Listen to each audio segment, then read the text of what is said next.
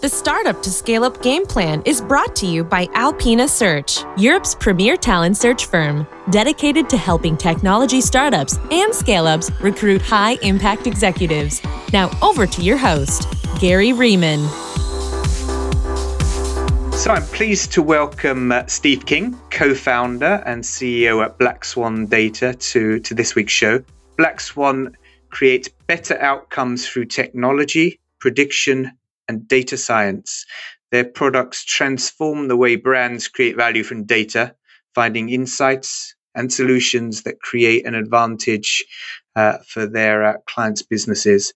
Black Swan Data is funded by Albion Capital, Blackstone, and Mitsui, and they've dozens of global blue chip customers, including Disney, Unilever, Panasonic, and PepsiCo. So, Steve, a very warm welcome.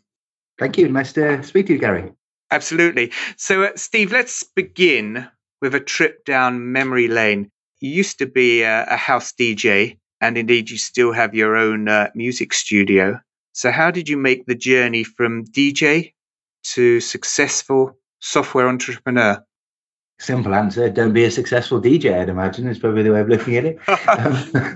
It was a bit of a strange journey, I think, as everyone probably was. In fact, a couple of weeks ago, someone asked me how long I'd been an entrepreneur, and I was like, well, I haven't been really before this. And I realized sort of after I'd said that I was a lie, and that I'd started 4 or 5 different businesses sort of in the last 15 years and just never really thought about it that way. I was a professional DJ for a couple of years and ran a music studio, which promptly went bankrupt because it was really badly run. From the back of that, I started doing in the music studio telephone hold music, where I realized that people weren't really paying for the hold music licensing they had on, and it was so expensive that they would be more than happy to buy a CD from you which was license free. And I got people to come into our studio for free in return for me being able to sell their music license free on hold music, and managed to kind of get myself back on my feet. Moved to London, fell back in love with software development, and just really bounced around through a couple of businesses. You know, I always say that I've lost 2, drawn 1, and won 1, and this is my hopefully going to be my equaliser. So you're doing almost as well as my beloved West Ham United. So well done. Thank you. Although sometimes it doesn't feel like that. So coming a little bit more up to date, tell me about your shift from a services business to a software product company. How, when, and why did you make that transition? It's a really good question. So we didn't start Black Swan, I think, with a really clear vision. We loved the idea of, Black Swan being a name which describes an event which was almost unpredictable until you found the right data. So that was kind of really why we sort of loved that idea and built the company around that. But we weren't lucky enough to start the company with a product. It was purely the vision. So when we started, we effectively used that as our kind of our direction. But everything we did was service based. I had a little bit of money from the last company. We were happy to man it out on credit cards and the like for whatever time it needed. But we didn't really have the luxury of a really clear defined product, and generate money for that product and then be able to build it that way. We started off with a bunch of ideas and kind of whittled down to a product. You've had some quite interesting experiences trying to scale your business into the States. It was a bit of a failure initially, and you had to fire the team you'd hired in the States. So what went wrong, and what advice do you have for software leaders in Europe looking to expand successfully into the States? Yeah, and it definitely wasn't the fault of the people we hired in the US that it went wrong. So, a lot of people will say we went to the US and we got the wrong talent. We didn't even get that far. We went to the US with an ambition that we wanted to reach the NASDAQ, and it seemed like the next natural thing to do. But we were at the time, producing some really great work for customers here in the UK and across Europe, solving specific problems. And we picked, some really smart people who are problem solvers out in the US, tried to give them the same tools as we were using, and, expected those guys to then be able to run with those. In reality, the tools weren't ready. They weren't match fit for, people in another country. So, effectively, these guys are kind of left to their wits. And the guys we'd hired, they weren't founders, so they didn't have the pressure that we had when we were young, in order that you had to make money to survive. So, they didn't really have the same kind of bite as we had in the UK. And for those two things, you give these guys bad tools and they don't have the kind of the fear or the motivation behind them to succeed, then it was always going to fail the first time. On reflection, I can see that so clearly now. So that was a huge learning, and it has meant that our, the next cross into the US, and now we're at the point that 50% of our revenue comes from the US, so I feel much more confident. But that was really from bottom up, and interestingly, didn't really use much in the way of funding. It really was putting bums on seats around for very specific things, and scaling up around customers cleverly where we can, and then with the odd bit of investment here and there whenever we felt we needed to get to the next level. So just raising money and then charge out to the US didn't really work, and certainly when I try and avoid if you just raise money. So a more thoughtful, strategic approach to expanding to the States is clearly one aspect of what you believe is required. Anything else that you'd be saying to an entrepreneur who's got a successful software or SaaS business here in Europe and who's beginning to plan for expansion into the States? What else would you advise them to do to make sure they do that effectively? Yeah, so the first thing I would pick up on is strategic, which is, yes, we certainly should have sat down and discussed more about what the plan was than kind of just jumped into it to make it more strategic. But in reality, being very flexible about what the plan has been our winner this time. So what we've tried to do this time is, make sure we think about each decision. But we haven't, we didn't go over with a clear strategy if we want to be in New York or the West Coast, East Coast. We actually just played it step by step, just with a little bit more thought. So that was a really interesting twist, I thought. Because last time we paid, people a lot of money to think it through and give us the perfect cities, whereas they didn't turn out to be as expected. And then the second thing is just do everything in the last minute. I could have very easily carried on flying back and forth, in order to build this myself. It's not great on the family life, but my wife and my family have been very understanding on the mission. And I wish that I just carried on doing that for longer until I'd brought more of the sort of the founders and the tools over to the US and just really tested them out thoroughly, so that when I'd handed them over to the guys who we hired, who then would have been the right guys, they could have then driven the business. And then finally, is if you have founders or even people who act like founders in your business, some of you are going to have to go over to the US as well. There's no point thinking like we did that you can kind of do it from here. I've spent long periods of time now over the US, and some of the other guys who I consider my core team who really understand the Black Swan way are now out in the US and are staying out in the US until their mission is over. So it was a complex problem to solve, but eminently solvable if you do all of those things. Similar experience at Huddle, actually. I recently interviewed for another podcast episode Neil Ryland, who was Chief Commercial Officer at Huddle, and they found exactly the same thing. They had to have members of the core team in situ in the States to bring knowledge of the product, the vision, the culture, all those things needed to be exported, if you like, to the States through landing someone who was part of that senior core team. So it sounds like you've had a very similar experience to the team at Huddle.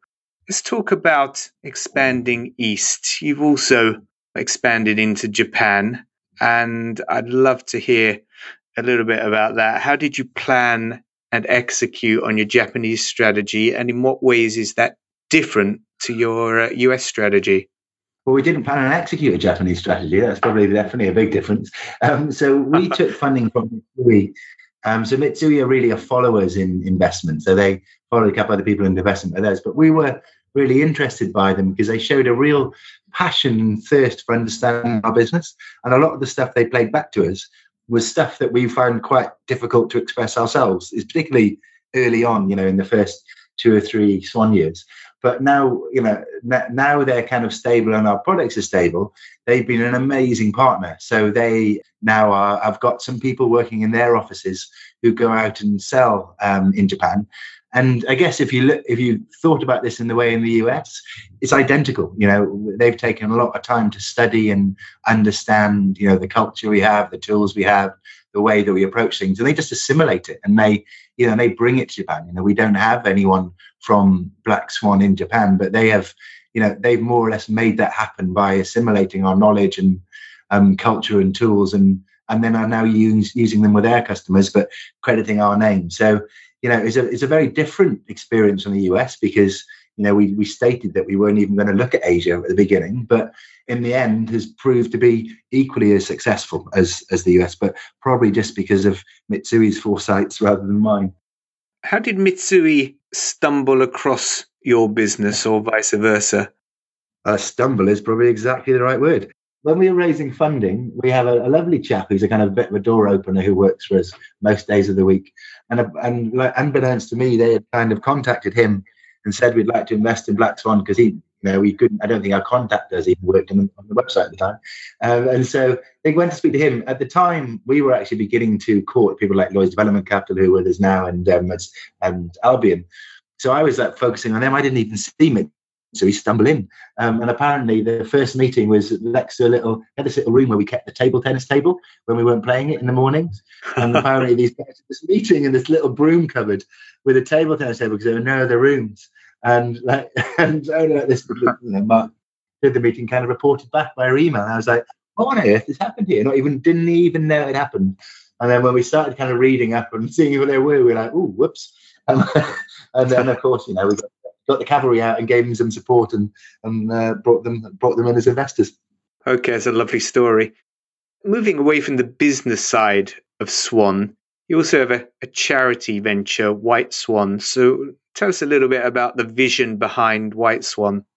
Sure. My sister, about 10 years ago, had a mysterious illness, which started off, not being too much of a problem, but a couple of years ago came to its peak where she would be excellent in the morning. She'd wake up and she'd bounce around the house full of energy. But a couple of hours later, she would be in a wheelchair.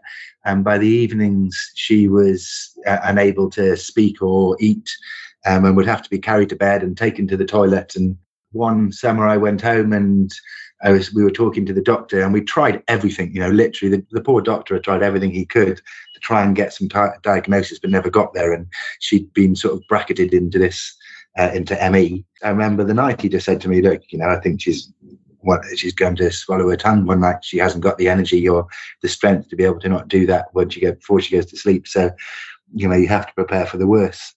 At the time, we'd really just begin to, we had the first bearings of our product where we were basically using AI to listen to all the conversations on the internet for brands. So we were listening to what people were, these millions of conversations that go on social networks and blogs, and being able to turn them into useful information that you could query. So I remember thinking, well, there's quite a lot of people online talking about rare diseases. So surely we can just use these tools to try and, get an idea of what people would, what could be going on with Judy, my sister. So we did, actually, and with a lot of help from people in here, which again, the early White Swanners, we managed to pull together a piece of tool. I even went back to coding, which was terrifying for everybody involved. And we basically got a packet from Judy, which was all her description of her problem, which is really useful because it's her actual description, not a doctor's description. And then a photo, a video, and some stats, which I'd been keeping over the last couple of years to keep her, to try and measure what was wrong unsuccessfully. And we listened for people who had the same kind of conversation. So rather than keyword matching, Google searching, we were searching the whole internet, looking for types of conversations that were same as my sister was having. And on blogs, you get quite a lot of sort of very similar backbone. So I actually downloaded this spam bot, which I then took where we found all these conversations. I just basically put a post up saying, hey, my name is, Steve King. This is my sister. And this is her story. These are our problems. Has anyone heard of this? And we posted it about 12,000 times. We had over 35,000 responses from people. And we then did a lot of natural language processing to try and understand, what these diseases were. But briefly, what we did was looked at all of the possible diseases, rare diseases, and how rare they were, and we overlaid them with the amount of times that people had suggested different diseases. And one of them came up was Parkinson's dystonia. just kept on, had a lot higher count than what we'd expect for the rareness of the disease, along with a couple of others. And I remember going into the doctor in Haverfordwest in Wales, where I'm from, and saying, "Hey, look, this is what I did." And he kind of just looked at me. And then I said, "Look, and could we test for this, please?" And he was brilliant. He said, "Completely understood. We'll test straight away." In fact, the next week she was up in the kind of near local hospital in the special Parkinson's unit, where they took one look at her and they just gave her Parkinson's drugs. And those Parkinson's drugs is what she's still on now. And she's recently run a triathlon where I could only just manage the cycling and almost died. And she's up and running everywhere. And she's, obviously an ambassador now for White Swan. And that made me realize that, it is great for us to give away things we can as a charity to help where we can, but there's some really unique skills in this company. And, the best thing we could do to address the balance really is to try and use those skills with other people who can't afford to use them. So White Swan was granted charity status just over a week ago. And we're now raising funding to get these tools in the hands of charities, clinicians, everyone we can, so that they can use them and make a difference as well. That's a fabulous story, and lovely to hear that you're more than a single dimensional CEO, that you've got some other things that you're contributing to the world, to society. And another aspect of this multifaceted person that you are is your annual summer music festival in the Cotswolds, Swan Fest, which sounds a lot of fun. So any plans to expand that event, especially in 2018, as there'll be no competition from Glastonbury this year? That's a good point. Well, so I should probably be very honest here. I am not invited to play at Swanfest anymore after I played in the second one and cleared the dance floor completely. So I can't really claim any kind of musical or artistic direction in Swanfest, but I do think it represents really well, the 10% crazy value we have in Black Swan. So one of our big values is that we like everyone in Black Swan to be 10% crazy, not too much more, but also not too much less than that. And Swanfest is certainly a time to get that 10% out and show it around. Lovely. I'm intrigued by that 10%. So when you're hiring talent for your team, how do you, to put it bluntly, how do you test for having approximately 10% craziness? So that's a really good question to ask the data company, particularly when I have no answer. So it's we're very proud of the values we put together in Black Swan, and being 10% crazy is one of them. And really what we're looking for in people is a little bit of diversity, not only in female and race, but also in the way that they think and the way they approach life. So I think as we state that to everyone who comes in the door before they even get through, there can be no confusion that that's what we wanted. And it was one of those things that when we redid our values, we almost got rid of it because we thought, well, we're 200 people now, we should start growing up. But really is kind of the core to some of the creative thinking that comes here. And by having it on the front door, it seems to just let people who are 10% crazy seem to find us as quick as we can find them. Might explain why you and I get on so well, Steve, but we'll move on from that rather swiftly. So what's your vision for the future for Black Swan? How do you see the business evolving over the next 2 to 3 years? Yeah, well, despite our failed attempt to the US and the difficulty it's been getting to the point where we've got products that we're very proud of, we've now produced a couple of really smart products in the aviation industry, sort of helping airlines sort of increase the money they're making on planes and decreasing the waste of things like food. And then we've got a really interesting products that are able to predict 6-9 months into the future and understand what people are going to be discussing. So we're, the future for this year, for 2018, is to really get those tools to market, because we've just started, going, and they're sort of gathering momentum. But our vision is in 2020 is to start a public listing in the US. We'd like to reach the NASDAQ. We understand there's loads of really smart businesses all over the world, but we think we've got something which is a little bit different, and we really think we help other brands, disrupt their own place in the same way that Apple, Uber, and everyone is disrupting the US. So we would like to bring that to a public listing. We'd like to stand next to these guys and have public funds available to us like they have, to go and shape the future. So our North Star for where we're heading really is sort of NASDAQ listing 2020. That's a fabulous ambition. Great to speak to a company in the UK that's got such strong global ambitions for the future. Wonderful. Okay, Steve. Well, thank you so much for your time today. It's been truly fascinating speaking to a DJ / entrepreneur and finding out about your various interests on the charity front as well. And I'm looking forward to getting my invite to Swanfest 2018. So you just have to give me some guidance on what to wear and how to prove that I'm 10% crazy. Well, I think you've already proved that, but I wouldn't ask any guidance from me from what to wear for Swanfest. But you'd be welcome. I really enjoyed the chat. Thanks, Gary. This episode of the Startup to Scale Up Game Plan was brought to you by Alpina Search. Head over to www.alpinasearch.com for advice on scaling your technology startup and recruiting high-impact senior talent.